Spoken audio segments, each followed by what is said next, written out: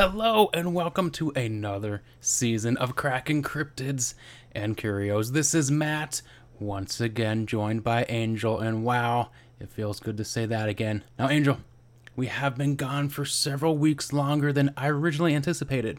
A whole lot has happened since the end of Season 3. Some of those things have even impacted us starting on Season 4. For instance, I moved to a completely different town, but you, Angel, you delved into a whole new world. And I think it could be the greatest thing I have ever seen. Do you know exactly what I'm talking about? I think I do. You think you do? But, I'll just let you say it. You recently joined a group, and I wouldn't necessarily call it a cult. Some people may call it that, but I won't. So this group, you all get together and put on shows that involve one of your favorite pastimes. That of improv comedy. Now, I recently saw one of these shows, and it was the most mind-blowing experience I have had in years. Your troupe, as they say, is known as the Milk Chuggers. When the show starts, the crowd starts chanting, chug, chug, chug, chug, and all of you come out with gallon. You all come out with gallon milk.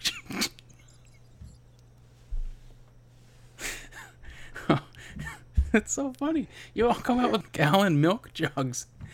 You know what my favorite part of the show is, Angel? What's that? You do the entire show in character, not as yourself as a comedian. You act like you are the infamous horror icon actor Vincent Price. So each scene you do, it's like it's actually Vincent Price doing improv. You even cut down your mustache so it's really thin like his. What made you take this approach? What, the mustache thing, or just the whole the Vincent Price, Vincent Price. Like, why specifically, like Vincent Price doing improv comedy? Well, see, what happened was, with my troupe, we were out. We were buddies before we started doing this. We were just regular friends hanging out, and we'd always hang out in the local convenience stores. And we were like, you know what? We're pretty funny people. Why don't we just do improv? And my buddy Jace, you don't know him. My buddy Jace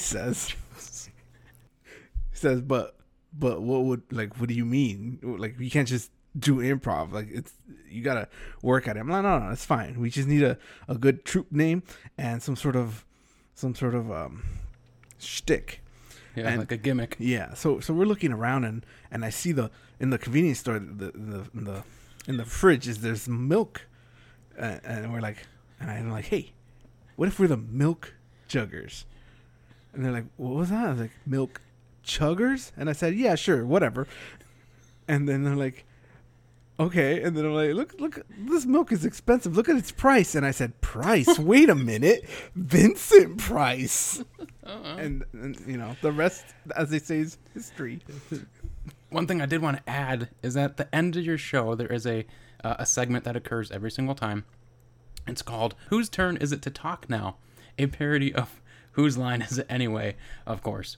The fan favorite portion is Scenes from a Milk Jug, where the audience submits various suggestions and the troupe has to develop a scene. Any highlights come to mind from the past several shows? The thing is, the weird thing about that little skit is that we always have to incorporate some sort of milk thing, right? So there was one scene that was suggested where it was me and this other person. I can't remember which one. There's so many people in our troupe, but we were supposed to act out like a romantic scene in the rain, but the rain was just milk. So we had the other guys just pouring milk on us from the jugs, and it was pretty and pretty you're Vincent gross. Price, of course. Yeah, of course. Yeah. It's Vincent Price. I'd give you a little taste, but then I'd expect some money. So come pay $20 a ticket and see the show. And oh my God. Milk's not cheap down there. No, it's not. Well, I also forgot to mention, unlike Whose Line, the points do matter to the Milk Chuggers, as whoever gets the least amount of points has to chug a gallon of milk. And by the end of the show, the milk jugs you came out with are pretty much room temperature too. So was the chug your idea? I mean, yeah. I knew this would happen because I am used to drinking room temperature milk. So I knew I had an advantage. You have an affinity for that? Well, I wouldn't say affinity. I don't want to talk about my situation, but let's just say I can handle room temperature milk. Should I say Vincent Price has an affinity for drinking room temperature milk? Yes, he does. And, so I knew I had an advantage in that situation. But it turns out drinking room temperature milk is not that challenging. But, some people chugging a whole gallon. They just think it's gross. So. Uh-huh. How many times have you lost and had to do the chug? 13 times. Oh, geez. It's 13 gallons of room temperature milk. Not all at once. It's all good. Oh, yeah. Oh, I hope those weren't back-to-back shows. I don't want to talk about it. So with that, why don't we turn our attention to some insane stories that have been in the news. I have missed these, Angel. I have been lactose intolerant. Those are some explosive endings to those shows. I have been completely off the grid when it comes to the insane stories that we typically talk about. Mm-hmm. There is a lot going on out there. The first one that caught my attention, though, coming from the country of Georgia, where this is from OddityCentral.com. Lightning strike instantly kills 550 grazing sheep. So last season we investigated the Champawat tiger, one of the most deadly man killers of all time. A single strike of lightning killing 550 sheep. It's no contest. I think it beats the tiger. So it goes on to say, Georgian media recently released disturbing footage of over 500 sheep killed by a single lightning strike while grazing on a mountain pasture in Ninostamina, southern Georgia. According to news reports, on August 9th, Nikolai Levinov, a sheep owner from the village of Tambovka, received a distressing phone call from his sheep herder telling him that over 100 of his sheep had been killed in a thunderstorm. What Levinov didn't know was that along with his own flock, nearly 400 other sheep had been killed by the same lightning strike. Luckily, the sheep herder himself had only been knocked unconscious by the lightning and eventually recovered. Shocking video footage shot at the scene of the extremely rare phenomenon shows hundreds of sheep carcasses spread over a green pasture on Mount Abul, a popular sheep grazing area in southern Georgia. Levinov and the other sheep owners have appealed to Georgian authorities for financial assistance to mitigate their losses, but the official response was that a scientific commission first had to establish the exact cause of the death of the sheep. To be honest, this is the first such case. We have not heard that a thunderstorm could kill so many sheep, the deputy mayor of Ninostamina, Alexander Mikaldes, said. Of course, the mayor's office will provide support, but first, the farmer himself must bring the opinion of experts in order to accurately determine the cause of the mass death. Another similar incident occurred in 2016 in Norway when a herd of about 300 reindeer was found dead in a remote area of the barren Hardangervidda Plateau. At the time, the lightning strike was described as one of the deadliest ever. What do you make of this? Have you ever heard of anything like this happening, Angel? Yes, I have. It was never attributed to lightning. It was either aliens or... Oh, yeah. To, like, herds of cattle. Yeah. So it makes me wonder if maybe all those alien attacks were just lightning strikes. But what happens to the cows, like, innards? Do they get liquefied or something? Possibly. And that's why they're missing? Yeah, maybe. I wonder if this has ever happened to people. Like, back in the day. Like a whole group of people? Yeah. Like, it just salt... I mean... If the sheep are up there, there could be, likewise, a ton of people up on the mountain, standing in a group doing something. Can you imagine that? You're out there with 550 of your best friends, just partying, and you get struck by lightning? What I find interesting is it says the sheep died, but the sheep herder was also apparently knocked unconscious by the lightning. But he's totally this sounds like it was like an explosion like occurred on the mountaintop. Like the lightning hit and a shockwave went out, just obliterating everybody. Except for the sheep herder, he's fine now. He just got like knocked back a few feet. I think it's the government saying, "Oh, we gotta investigate it scientifically." I think that's bull. Prove your case. We don't want to pay shit. Yeah. Come on, Georgia, fix this. What's the compensation for 550 sheep? A lot of money. In Georgian money, I don't know. How about those other stories of like the same people getting struck by lightning over and over again? That was like one of the other things that this story made me think of. Makes me wonder, what is it that about people that don't die from a lightning strike, but 500 sheep can die once? Are we just like more lightning resistant than sheep's? Like, how does that work? I imagine a lightning bolt, as Storm said in the first X-Men movie to Toad, lightning does the same thing it does to a toad whenever it strikes it, and then she hits him with a lightning bolt. I'm gonna have to take your word for that. You don't remember Halle Berry in that movie? I don't even remember if I've seen that movie. Oh my god. I'm pretty sure I did. I just don't remember anything of it. Probably for the best. It was good at first time, but nah. Imagine this. You're hiking in the Georgian mountains. You come across over 500 dead sheep in the same area. What the heck do you do in that moment? Is your trip over? Is it ruined? Or are you like, well, I guess I'll just nicely step over these 500 sheep carcasses and continue on my way? Neither. I would be in awe. I would be taking pictures. Look at all these dead sheep. And then I'd be looking around and it's like, does anyone else know about this? Like, do I call somebody? And then I just sit there for like maybe an hour just deliberating, like, what do I do here? Mm-hmm. That's like an end of the world moment for me. If I come across that many dead things, I'm like, is civilization over? I start looking around to see if everyone else is still alive. Oh, and then they start raising from the dead. No, they were just sleeping. Oh, shit. That'd be even worse. Then you're surrounded by 550 sheep that just woke up and they're out to get you. They're hungry and apparently they eat meat. Well, there is a movie from New Zealand, I believe. I think it's called Black Sheep, where sheeps basically become zombies because the whole tagline is that there's more sheep than people in New Zealand. There's this like giant man sheep at the end. It's crazy. A man sheep? Oh my god. Needs to fight the shark person thing. What the hell's the shark person thing? I don't know. There was a movie I saw, I think it was on Sci-Fi, where, you know, it's like one of those shark movies, but they genetically engineered it and it was like a human person shark thing. And he jumps into a tornado. You can tell it's been a while since we've done this. That one went on for a while. The other story is... this one is... it has parallels to something that we have spoken about for 3 seasons now, coming from odditycentral.com. Capybaras invade upscale gated community in Argentina.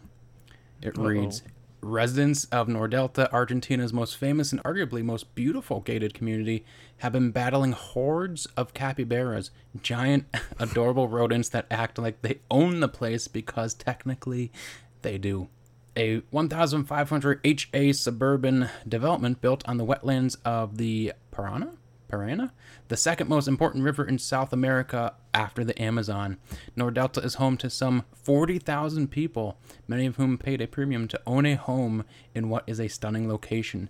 Positioned just north of Buenos Aires, among picturesque lakes and streams, Nordelta is one of the most coveted places to own a home. Over the last couple of weeks, Argentina media has been reporting on the capybara invasion of Nordelta. Photos and eyewitnesses report of packs of the world's largest rodent roaming the streets and disturbing traffic, or roaming through people's trash cans, and even attacking their pets have been making headlines in the South American country. They not only destroy gardens, but their excrement has also been a problem, one local man told Argentinian newspaper La Nación. I heard heartbreaking screams. I looked out the window and saw a capybara with Oreo, a small schnauzer dog in its mouth. There were 2. We believe there were a male and a female, and she was pregnant, so the male defended her, although I don't know from what, because Oreo did nothing threatening. Then I went out, and the capybaras escaped to the lake. Another woman complained. They live in the lake. Generally, the locals have nothing against capybaras. It's just that the number of herbivores has gotten a bit out of hand as of late, and they are becoming a nuisance. Many claim that if something isn't done now, the hundreds of capybaras already living in Nordelta will balloon to several thousand very soon. However, the so-called invasion of capybaras, or carpinchos as they are called in Argentina, is seen differently from outside Nordelta. While the wealthy locals affected consider themselves victims in need of assistance, to many they are the invaders and the capybaras of the local population reclaiming their land. It's the other way around. Nordelta invaded the ecosystem of the carpinchos. Argentinian ecologist Enrique Vial said, wealthy real estate developers with government backing have to destroy nature in order to sell clients the dream of living in the wild, because the people who buy homes want nature, but without the mosquitoes, snakes, or carpinchos. Because Nordelta is seen as a gated community of the rich and powerful, the capybaras trying to reclaim their natural habitat have become a symbol of class struggle in Argentina, with many on social media rooting for the adorable Peranistas. Fully grown capybaras can reach up to 1 meter in length, stand over 60 centimeters tall, and weigh up to 60 kilos, 132 pounds. They are social animals that live in packs between 10 and 20 individuals. My first thought, Angel, have the semi-immortal pig people recruited a new ally in the war? Well, I was thinking the opposite. They're having so much trouble with these guys. What if they introduce some hogs on there and see who comes out on top? Hogs versus capybara? I think hog wins. Exactly. And then they move into Nordelta. Yeah, well, I agree with the ecologist that, let them reclaim their land. So I was going to ask, are you on the side of the town or capybaras? But it sounds like we already answered that. Yep. A huge question, very important. Would you rather fight 200 chicken-sized capybaras hell-bent on killing you, or one woolly mammoth-sized capybara hell-bent on killing you? Yes. Just bring them all on? God. These kinds of questions are silly because it doesn't... I can get killed by a colony of ants. So I'd rather just deal with one big thing and then hide from it. Yeah, trying to hide from 200 chicken-sized capybaras. Good luck. Yeah. They're going to snip you out and take your dog. With those life-changing stories out of the way, why don't we turn our attention to the first entity of the season, Angel? This episode, we went big. Dare I say, too big. Possibly the most legendary entity we have looked at. While you could be hard-pressed to call this entity a cryptid, and I would say very hard-pressed, there are very valid arguments on if it existed or not. Season 1 saw us trying to tackle everyone's favorite babushka, Baba Yaga, and she did a great job in the overall ranking for that season. Second or third, I think. Season 2 saw Santa Claus literally plow down everyone with a nearly perfect score. No one had a chance. Season 4, we may just have uncovered the composite of the two, Angel. An entity that could break the rubric of power. The man known as Merlin. When you hear the name Merlin, Angel, what do you think of? I think of all the things. A wizard, a man about town, a great guy. A man about town? Just everyone knows his name. Everyone knows his name. I think of the Disney film Sword in the Stone, and he at some point he travels to the future and visits Bermuda. That scene always confused me. I was like, why'd he go to Bermuda? What? Is that a vacation destination in medieval times? I was very confused for a long time about that scene. I was like, did he go to the future and come back? I don't know. I still question it. He might be John Titor. Who knows? I think of this cartoon series called The King Arthur and the Knights of Justice, where they're an American football team. I forgot about that show. They get sent back in tribe or something. Mm-hmm. And they become King Arthur and their knights. And they all have like their special color, don't they? They're sort of like Power Ranger colors of knights. Yeah, I think so. Something like that. Or like special animals. I think a guy has like a ram or something like that. I think of this NBC, I think it was NBC miniseries starring Sam Neill as Merlin and Isabella Rossellini as what's her name? Nimue. And so it was a star-studded cast, really. I think Martin Short was playing Feck. Oh yeah, I was just gonna say Sam Neill. That's no, his name is Puck. Feck was a different word. Yeah. Anyway, I think of the series Merlin that came out in the 2000 something English series, which I binged not too long ago. Really? Yeah, I hadn't seen it before, so I was just watching that. Is it worth the time? I think so. Yes, it's a little slow in the beginning, but once it picks up, it's like it's like if you like Smallville, it's just the same thing but English. Oh. And without Tom Welling. That's a hard pass for me. No Tom Welling, I'm not watching it. There's so many things come to mind. All the King Arthur stuff and all that fun wizards. I know, it isn't just amazing, though, how much, like, one singular name can just, like, bring up so many different things that you've encountered in your life. Yep. It's crazy, now that I think about it. And the one thing that I think about when you said the NBC Merlin show with Sam Neill, it's just him. All I know is him saying, "That's the end of magic." To Sir Rupert his horse. That's the only thing I remember. He's like, I guess he uses the end of magic and he's not a magician anymore. I don't know if he dies. I don't know. He uses the last bit of magic. See, because magic was... Is it like a finite resource? It was like people. The more people believed in it, the more it existed. And then they were moving into this new era where it was more Santa science. Claus effect. Yeah. Man, I guess I gotta watch that. just to take it all in. Yeah. So Merlin is often depicted as a lanky, bearded man, both endlessly wise, yet somehow a sort of uncivilized wild man. He was an advisor, prophet, wizard, bard, and tutor. Most famously, he is, of course, associated with the legend of King Arthur and the Knights of the Round Table. Now, I know it sounds pretty bonkers talking about Merlin on this type of show, but there are some very valid academic arguments about Merlin.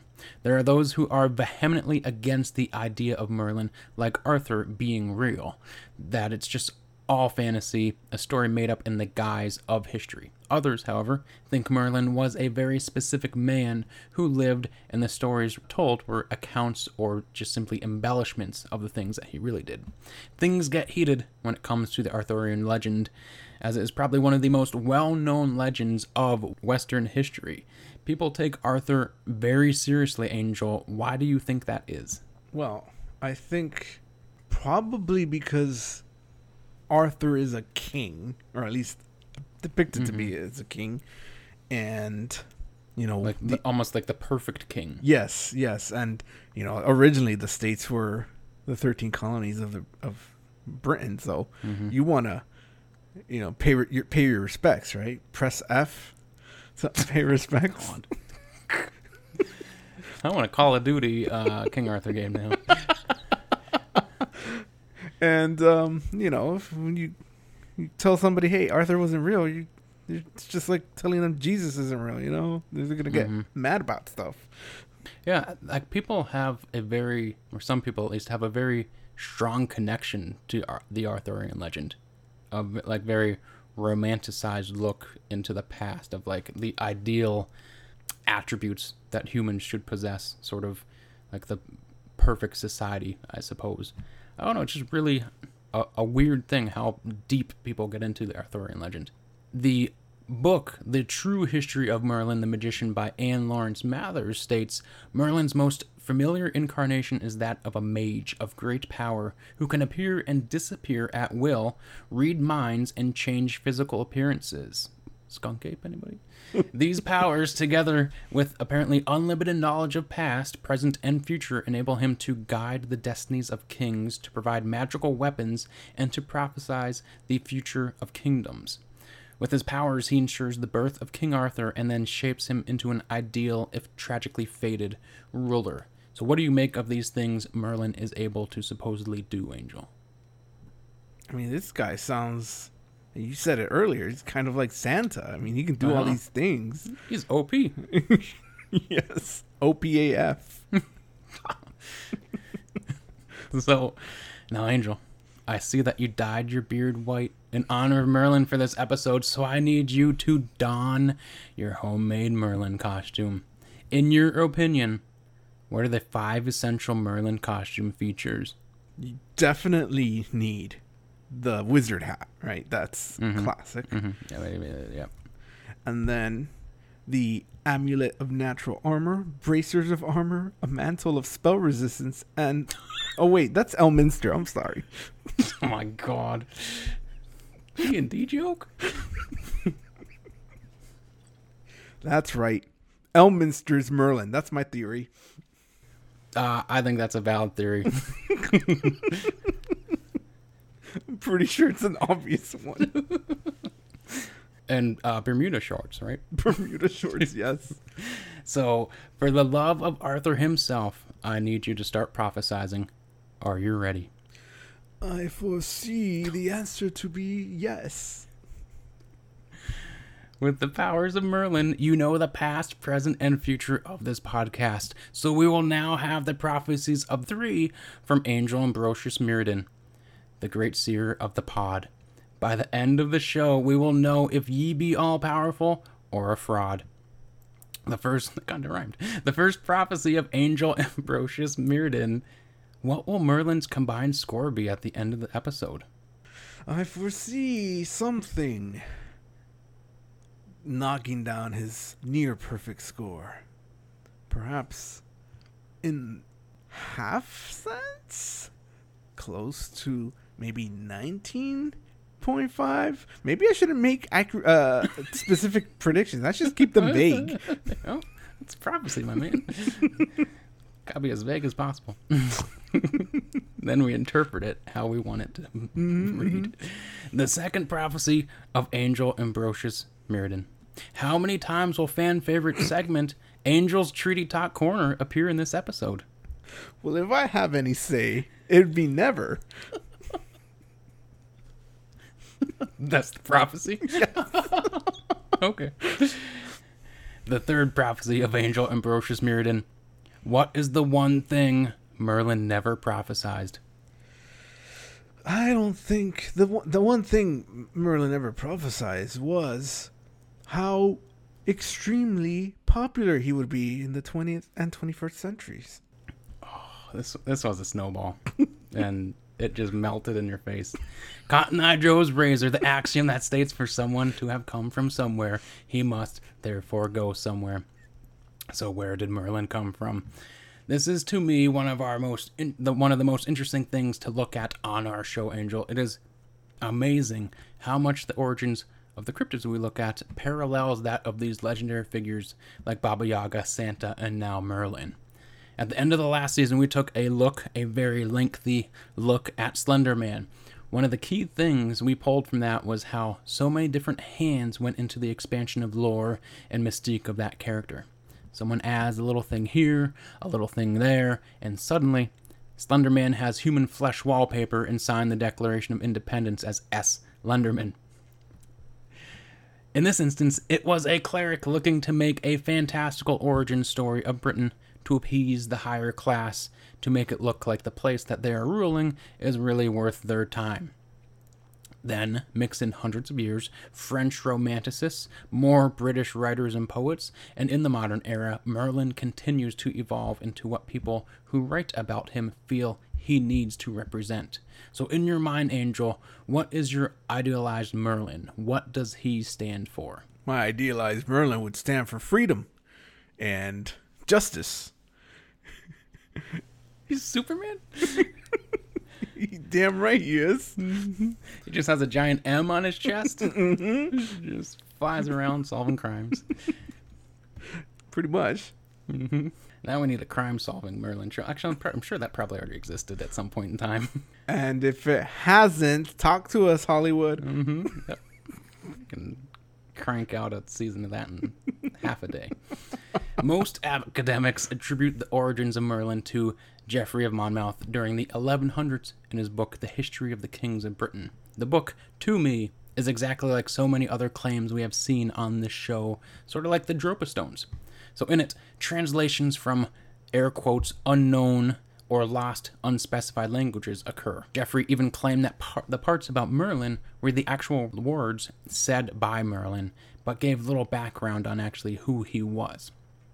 So, Angel, we have a creator who leaves little hints and tidbits about this figure, mixed in with somewhat agreed upon histories, and he buries it nearly halfway into the book. The implication of that being, with it being so far into the book, and the previous information not being outlandish or fantastical, it makes the information about Merlin seem like it was just as true. That it just makes it fit all the previous things in the book.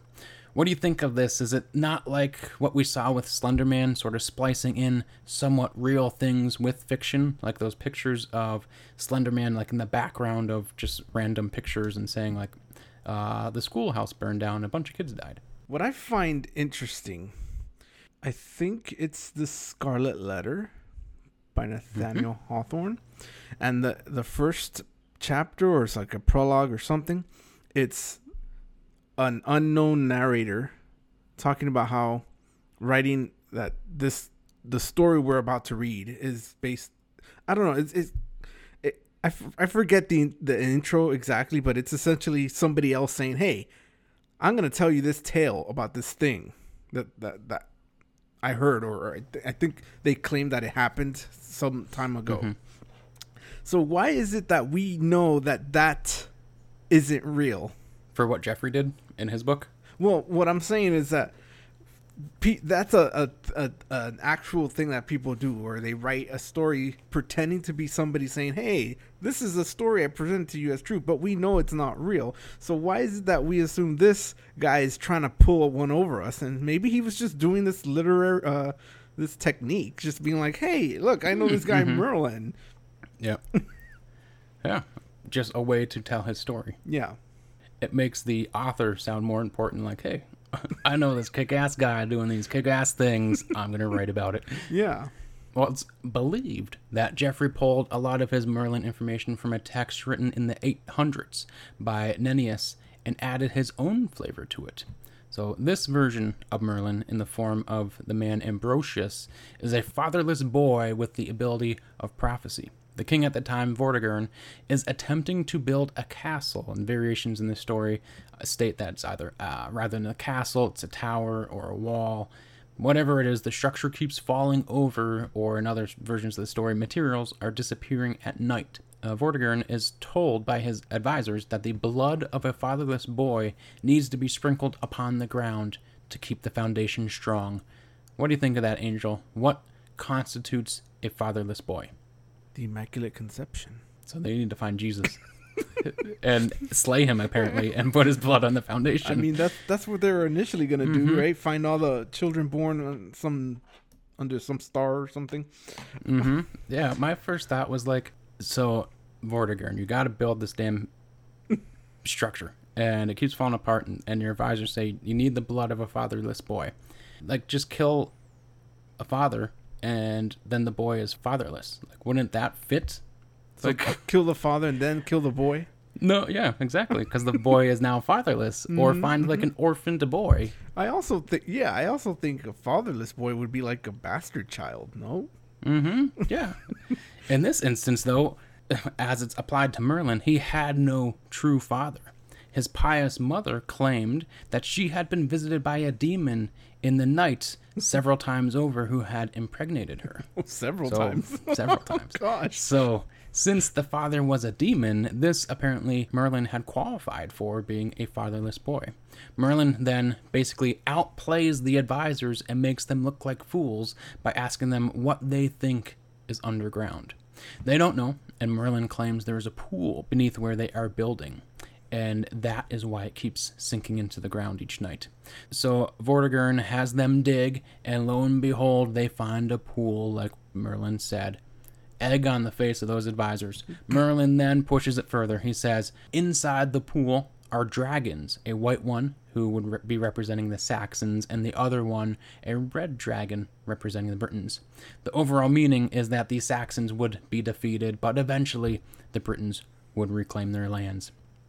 And of course, as they dig, they find the damn dragons. The dragons begin to fight as they're unleashed, and Merlin goes into a fit and starts to prophesize the entire history of future Britain. What do you make of Merlin's little prophecy with Vortigern? First, this was in the Sam Neill Merlin. Damn, was it? Yeah. I remember it like it was yesterday. I think this is. I want to see Sam. I want to see Sam act that out. I mean, it's a treasure. I think this is Merlin trying to save his ass. Mm-hmm. It's like, oh yeah, yeah, because he's gonna be killed. Yeah, these dragons. Yeah, they're Britain, and you're one of these dragons, King Voter. Yeah, you're the one that wins. The only thing I'm wondering is like, they really found these dragons. Like, what the hell? I know, like that's a big deal. Yeah, there's dragons under your castle. They're just like, oh look at these two dragons. And the way it read was like, well, that's no big deal. Yeah, it's like, oh okay, maybe they use the word dragon just to mean like lizards or something. Mm-hmm. Look at these stupid lizards. Or it's like Nordelta with all these capybaras. It was an everyday occurrence. So many dragons. It's like, dragons. They're trying to reclaim the land. Get them out of here. Scoot. Scat. Geoffrey also shows the power and intelligence of Merlin, as he claims Merlin, in a later story, he moves stones originally placed in Ireland by giants to the Salisbury Plain. Thus, Merlin aided Angel in moving Stonehenge to its current location. What do you make of that? Merlin is responsible for Stonehenge as we know it. How do you think Merlin could have done that? Well, we just know that he moved them. We don't know how. So my first thought was like they were floating in the sky, but I'm like, that's silly. We don't know how he moved them. He could have just tied some strings together, a rope or whatever. He's supposedly super intelligent, so it could have been engineered in a sort of manner, and it's specifically vague in the book written by Geoffrey to sort of let the reader imply that magic was used, but it's never expressly stated. And the other thing that Merlin aids in is enabling Uther Pendragon to enter Tintagel Castle in the guise of his enemy. So by using a potion made by Merlin, Pendragon looks like the head of the household, just waltzes on in and makes love to the guy's wife, Egerna. She then later gives birth to Arthur. So then, at that point, Merlin's story sort of ends in this book by Geoffrey, and later continued in other books by him. So a little scamp, that Merlin, right? Most definitely. With Geoffrey's Merlin being so tied to seers and prophecies, it got me thinking, Angel. If you were in Geoffrey's sandals and had to translate an unknown language for your book, what prophecies would you have put? So, for instance, some that Geoffrey translated included, the hedgehog will hide its apples inside Winchester and will construct hidden passages under the earth. And a man shall wrestle a drunken lion, and the gleam of gold will blind the eyes of onlookers. Goodness. Those are some damn good prophecies. The hedgehog. It is my understanding that the people back in the day had much more purple prose than we do now. And there was a lot of symbolism involved. Whether that symbolism was legit or not is another question. However, let's say my prophecy would be something like, the feathers of the bird shall fall on the twain. Just like that. And eventually in America, someone meets Mark Twain and reads his book and is like, oh my God, Merlin was talking about Mark Twain. Yep. And then who wrote about Merlin in Yankee and King Arthur's Court, or whatever the book's called. Yep. That prophecy has been fulfilled. I want to know more about this hedgehog and his apples. That one seems very, very specific, actually. Inside Winchester. And it's not just a hedgehog; it's the hedgehog. The hedgehog, capital H. Mm-hmm. Hedgehog is some sort of human being. To be known as the hedgehog, that's a damn good name. Yeah, it's like I think it puts a lot of the mafia names to shame. Or like the guy in Tony the Hedgehog, get over here. Or in the Roanoke episode, the guy that was the pig, I think. The pig. I mean, the hedgehog puts the pig to shame. Yep. Or the swine, whatever it's called. So, while it is rather clear Geoffrey made up most of the things about Merlin, such as moving Stonehenge and things like that, author Adam Ardrey in the book Finding Merlin is more of the opinion that Merlin was indeed a real person. And specifically, due to outside sources like the Christian Church over time, things about Merlin were changed or hidden. Words like bard, in relation to describing Merlin, was actually a code word for druid. So one of the things that the Christian Church wanted to sort of eradicate from the history of the area to coincide more in line with the church. One thing that was specifically an issue with the church was Merlin's twin sister, Langorith, who is claimed to have been a rather powerful woman of her time, something the church wouldn't necessarily want to advertise too much. So Langorith was married to Roderick Hale, a king in the late 6th and early 7th century in what is now modern-day Scotland. Merlin, or name that he went by at the time, Lailoken, was an advisor to the king. Both Lailoken and his sister were said to be stuck in the old ways and were a threat to the new power structures of the church. Lailoken supposedly had prophetic powers and had gone mad after the Battle of Arthuried around the year 573, becoming then this hairy, wild man of the woods. It is argued that Lailoken was the sole basis for what Merlin became. So, Angel, are you Team Merlin being a real man, a real boy like Pinocchio, or Team Geoffrey just plucked things he liked from history and folklore? I've always been team that there's always a little bit of both.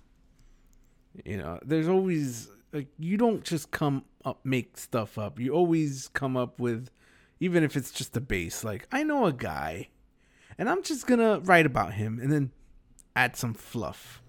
Mm-hmm. Simple. And you pull that from other things that you know. Yeah. To make him as goddamn interesting as Merlin.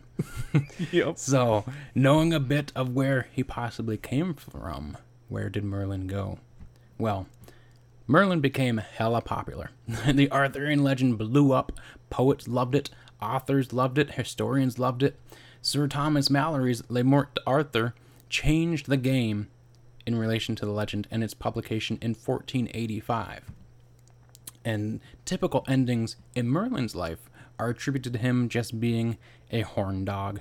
The man apparently loved to lust over his apprentices. Whether it's Arthur's half-sister, Morgan Le Fay, or Vivian, Merlin had a thing for his students. Even, apparently, the Lady of the Lake was on Merlin's radar to make love to. In the end, Merlin is betrayed by his pupil and trapped in a cave. Sad ending. However, he supposedly is still there. The cave just lost to time. Is that a good way for Merlin to go, Angel? Just like sort of anticlimactic. He just loves this woman, doesn't love him back, and he gets trapped in a cave. I mean, in the Me Too era, I think it's a fitting punishment. Just be stuck there in prison forever. I don't know if he did anything untold to these women. He just lusted after them. I mean, going major creep. Yeah, I guess so. Yeah, the whole tutor pupil thing. No, that's not cool. No, Merlin, you know better. Merlin, come on, Merlin. I think what I find interesting is I don't think that's ever been something that I've seen depicted in mainstream media. That part of Merlin. The Merlin, yeah, being the horny bastard. Yeah. Sort of like Benjamin Franklin. Mm-hmm. Like, notorious sex freak, yeah, but not really talked too much in the histories of Benjamin Franklin. I think schools, specifically history class, would be so much more interesting if we talked about those things. Well, the one thing it does do is it makes them more human. It doesn't make them these idealized propaganda like characters of the perfect individual being like perfect for the moment. They were just human beings living their lives, trying to do the best they could. Some of them, like Benjamin Franklin, loved orgies in dark caves and shit like that. So I imagine Benjamin Franklin in the Eyes Wide Shut type thing. Is that the movie like with Kevin Spacey and the pedals?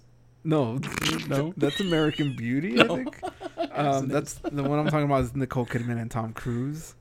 Mm-hmm. Stanley Kubrick film. Mm-hmm. Good thing it's not Kevin Spacey. But Merlin getting those Kevin Spacey vibes Yeah, now. talking about Me Too.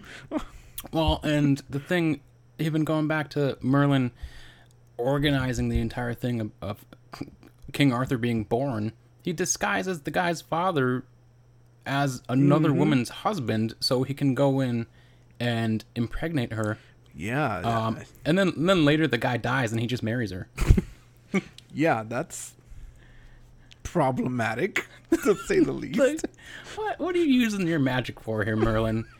Like Sam Neill's character should have said, "No, that's the end of magic at the very beginning of his story." Anything to make Britain a thing, I guess. Mm-hmm. Yep, it's like the ends justify the means scenario for Merlin. As far as the idea of Merlin, that will never die. He is a figure that is constantly changing in relation to what people want him to be. So, in early Nazi Germany, for instance, Merlin and the Arthurian legend and Romanticism was extremely popular to them. Merlin became the manifestation of ancient wisdom and the old world order to them. And in the stories of how he brings Arthur into power, he is in essence also representing a new world order coming into existence. Some scholars think. Emphasis is put on the power of a sorcerer and the roles that he played, and indeed Himmler saw himself as a Merlin-type entity in the advising of Hitler. So did you ever think you would hear about the Nazis' love for Merlin in this episode, Angel? I'd be lying if I said yes, because I did my research, but no, I never came across this. This is absurd to me. Mm-hmm. Merlin, you're a horn dog and now the Nazis love you? What the hell? They ruined a lot of things, but they can't ruin Merlin, damn it.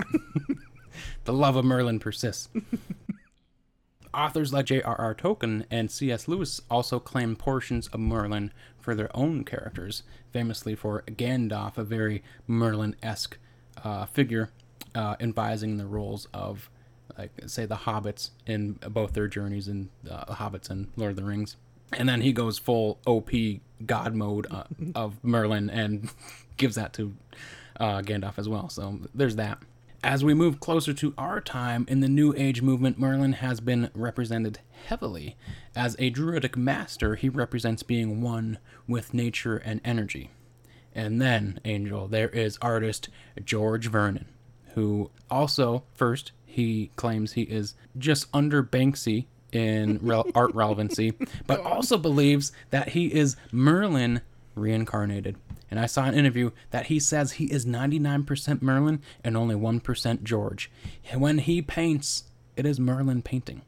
And in another shocking turn of events, Merlin, which he goes by, claims he was also sexually assaulted in Jeffrey Epstein's house by Ghislaine Maxwell. Did not see that coming. Another thing I did not see coming, he was also jailed for a year for racially abusing and threatening his Muslim neighbor. So was the racist part Merlin or the 1% man, Angel? I would have attributed it to the man, but knowing that Merlin is now the love of Nazis, and I'm going to say it's all Merlin. Yeah, at this point, Merlin. And the man. They have equal responsibility in this matter. Yeah, no, this guy is not Merlin. I mean, if he knew all this stuff was gonna happen and he's Merlin, he could have just whisked himself away. Come on. Yeah, he could have prophesied it and said, you know what? I'm changing my course of action to not let that prophecy come true. Instead, he went full bore and then did it. I think no matter how far we get from the possible origins of Merlin, he will forever be a part of current culture. Is there anything else that you wanted to add about Merlin here, Angel? Yes. Yes, there is. It's just a small little bitty thing. It was the mention of Merlin, his or Lailoken. There's a story of him after a battle after some battle. Is that the Battle of Arthur? Yes, the Battle of Arthur. He apparently runs away into the Caledonian forest. Mm-hmm. He's like, I'm out. Yep. He couldn't handle it anymore. Went mad. This is just a completely aside. Like, it's not related to Merlin at all. But the Caledonian forest got its name by none other than Pliny the Elder. Just had to say it.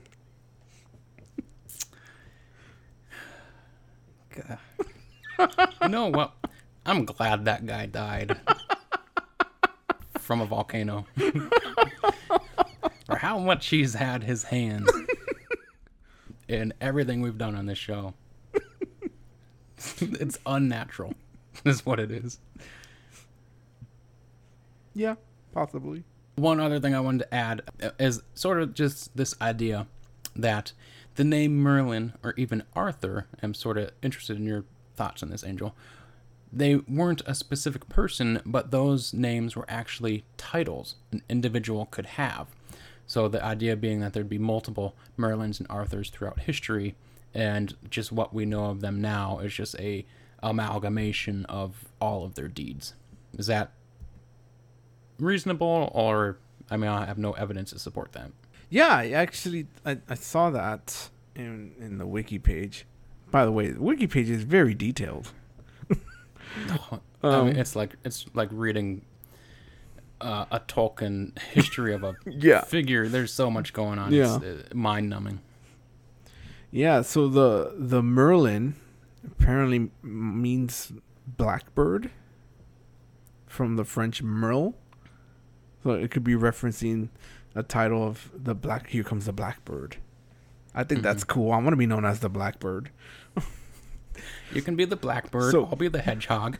So maybe there's like I don't know if you've seen The Princess Bride, but yeah, maybe there's a Dread Pirate Roberts situation there where he just passes it on to whoever he wants. Maybe an apprentice that he lusted after. Or even a Tim Allen-esque Santa Claus. You kill Merlin, you become Merlin. It's the Merlin Claus.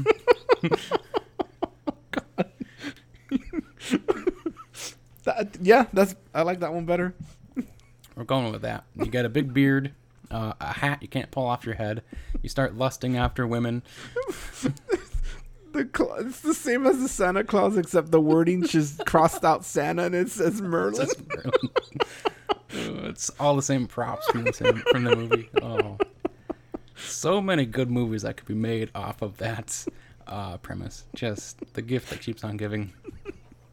So, with that being said, why don't we, Angel, go into the first rubric of power for this season, the rubric of power for Merlin. So, how did you rate his powers? I mean, I can't. There's not much A to 1. say here. Yeah, it's just absolute garbage. I mean, just the summary.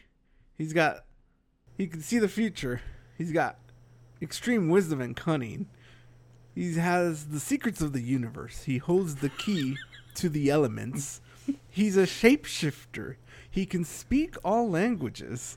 He understands spirits of the land and water, and time means absolutely nothing to this man. If you can call him a man.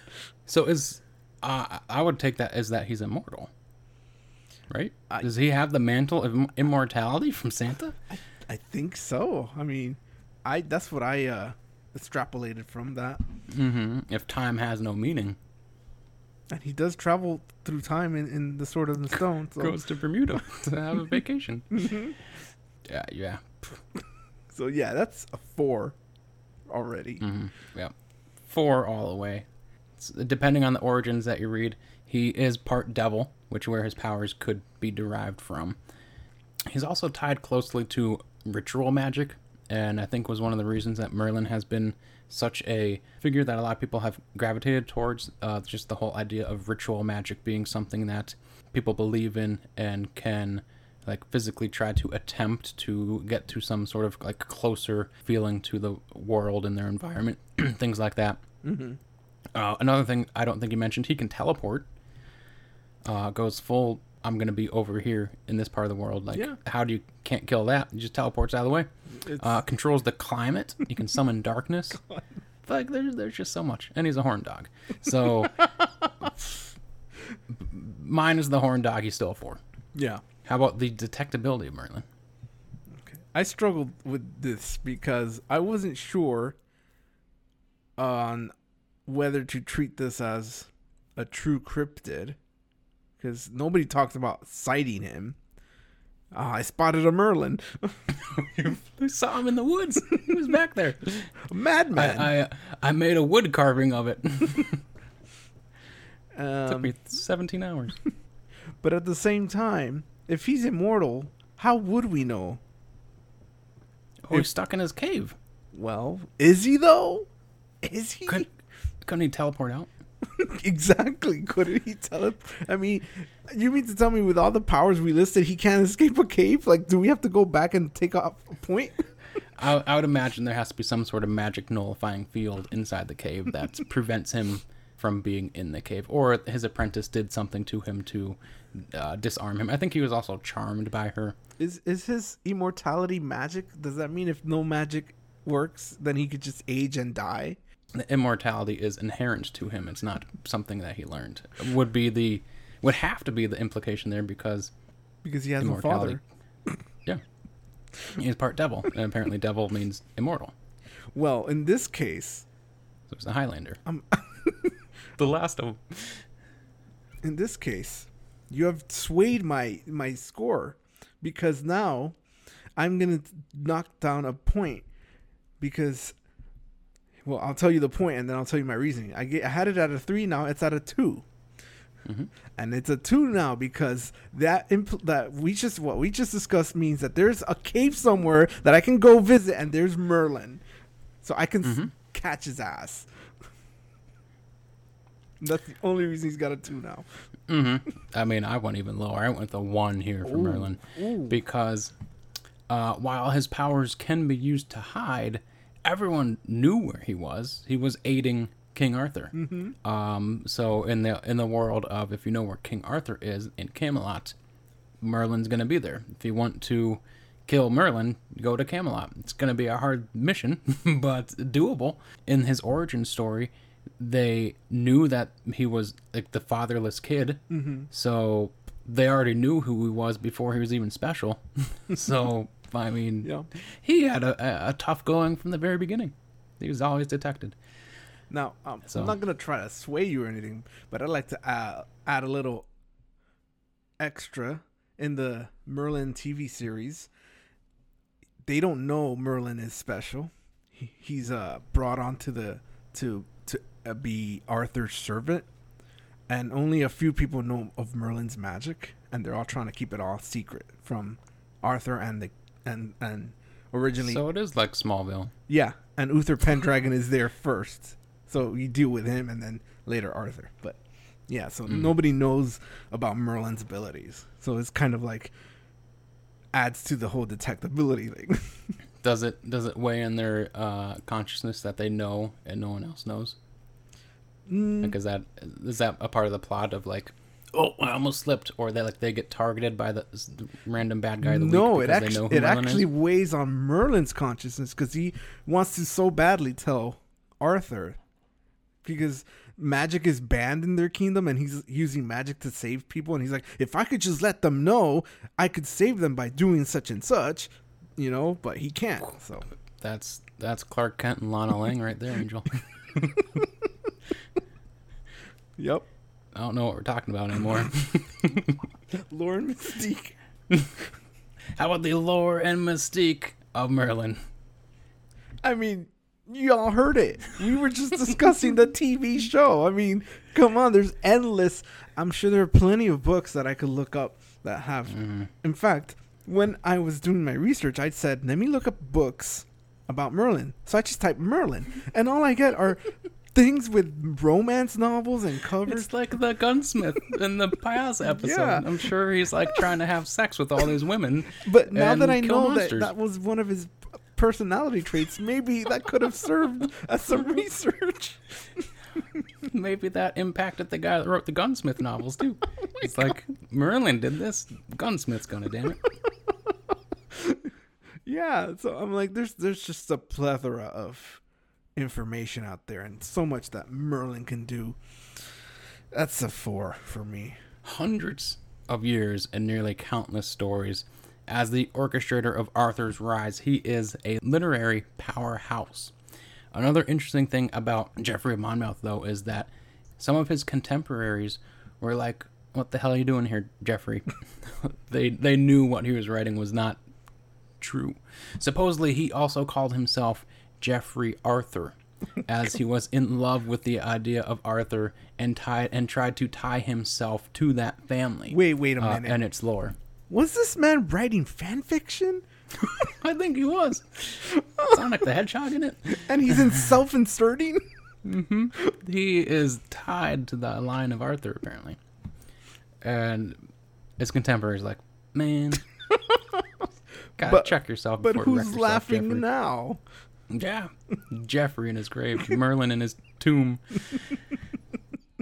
Prophecy-wise, the Tudor family did the same thing and tied their family to some of the prophecies that Geoffrey wrote to try to give the lineage, to give their lineage some extra legitimacy. So it's funny how prophecies can be used by others to give themselves exactly what they want on a sort of grander political scale like that. Oh, I guess the question is how important do you have to be to write a prophecy that somebody will then try to use that legitimately? I know, right? And in its time, I kind of like, want to do that. yeah, those prophecies were very like, it's going to happen. The hedgehog's putting his apples under Winchester. People believed it. So I went with a 4, of course, for the lore and mystique. So how about cunning? Cunning and intelligence of Merlin. Do we even have to do it? No, we don't. Yep. I mean, it was already discussed. Man's brilliant. 4. He shaped the political landscape of an entire country by disguising a man to look like another man, to then have sex with that man's wife and impregnate her, and then later marry her. Like, who does that?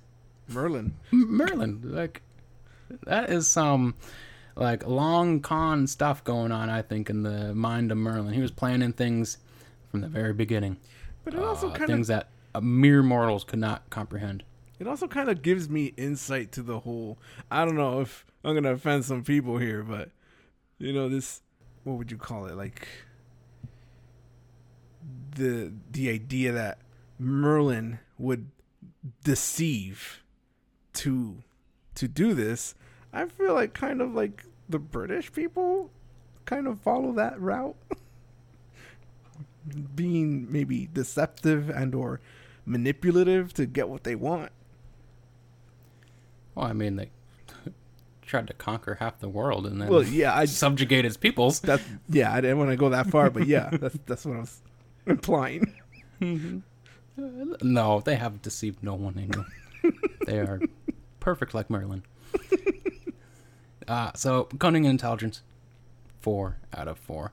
And finally, the impact on popular culture for Merlin. I mean, I feel like everyone would have guessed what my score, at least my score, is going to be. Because I've already discussed all the things that I'm going to talk about here. I've already mentioned all the media that I've seen this Merlin character in. Not to mention books that have his name. 4. And, video games. Of course there's got to be video games with Merlin. Come on. Or Merlin-like, Merlin types. Go into any like sort of new age like store. There's going to be some sort of pewter Merlin that you can buy. Guarantee it. Because there's going to be a pewter Merlin for $19.99 that you can buy in various sizes. Pretty sure my sister has something like that. Some of them, he's going to have a crystal ball. Some of them, he's going to be standing next to a tree. Some of them, he's going to be lusting over an unnamed woman. So, my impact that I just looked at a single thing for Merlin, didn't have to do anything else. So one of the main things that I look at every single time is the impact that the creature has had on the alcohol industry and how many beers are named after the creature. So the main thing I look for is on the Untappd website or app. I just type in the creature. So this time I typed in Merlin. How many beers do you think came back, Angel? I'm going to say 1,891. You're close. 1,220 beers geez. just having the name Merlin in it. So that doesn't include any ones that have references to Merlin or are somehow associated with Merlin. That's just ones that have the name Merlin in it. Jeez. I mean, that was by far the biggest return of any entity that we've looked at so far. Insane return. That's Four for wild. Impact. Although I can say I don't believe I've ever seen one in person. So what did you add up to for your score for Merlin? This Merlin character has got an 18 from me. And I was at a 17. So the rubric of power returns Merlin at a 17.5 score. Oh my god, I should have kept my prediction at the half. So let's see how you did here. How did Angel the Seer do? As far as the overall score, you prophesized incorrectly. You were correct about Angel's Treaty Talk Corner did not show in this episode, and then you were wrong about what prophecy Merlin did not have in the form of Cotton Eye Joe's razor, which I'm still completely disgusted by. I did not get that right. So a 1 out of 3 fraud or true seer? You can decide. Well, if only James Randi were still around. But he's We not. could have gotten that $1 million or whatever much. We proved you're a prophet. Or a seer, at least. I guess there's nobody else to say. Oh well. Merlin has always been in the back of my mind, I realized, when I started to do research. I thought you were going to say, like, Merlin's constantly in the back of No, your no, mind. like- You're always thinking about Merlin, and you just realized it now. No, I mean, like I don't know. There is this thing about Merlin and his powers that I find that I've always enjoyed and mimicked in the things that I do, like casting spells and whatnot. What can I say, Merlin? I owe you one. You cast spells? That's whatever. Anyway, Hickatus Fickatus Alakazam. Welcome to. I can't even rhyme that. I don't know. Hey, you say Hickatus Fickatus? You don't do spells. Not with that. That's classic. All right. That is straight up from the Sword in the Stone. I want some Macbeth. Give me some Macbeth spells. Bubble, toil and trouble. Hey, curiosities. It's that time again when I tell you, that's right, you, to follow us on Twitter at Cracking Curios. And you can tweet at us. Make sure to use the hashtag #CrackedCryptids. Also, let us know which celebrity you think we should recommend you tweet at. You can also follow us on Instagram at Cracking Cryptids. And, you can also hashtag stuff in there when you comment. Whatever. Like our pictures. When we post more pictures. You can also send us an email at crackingcryptidsandcurios@gmail.com. And we have a plethora of platforms for you to choose from to listen to our podcast. Just pick the one you like. I don't even have to name them because the one you're thinking of, yeah, we're on that one. And as always, toodles.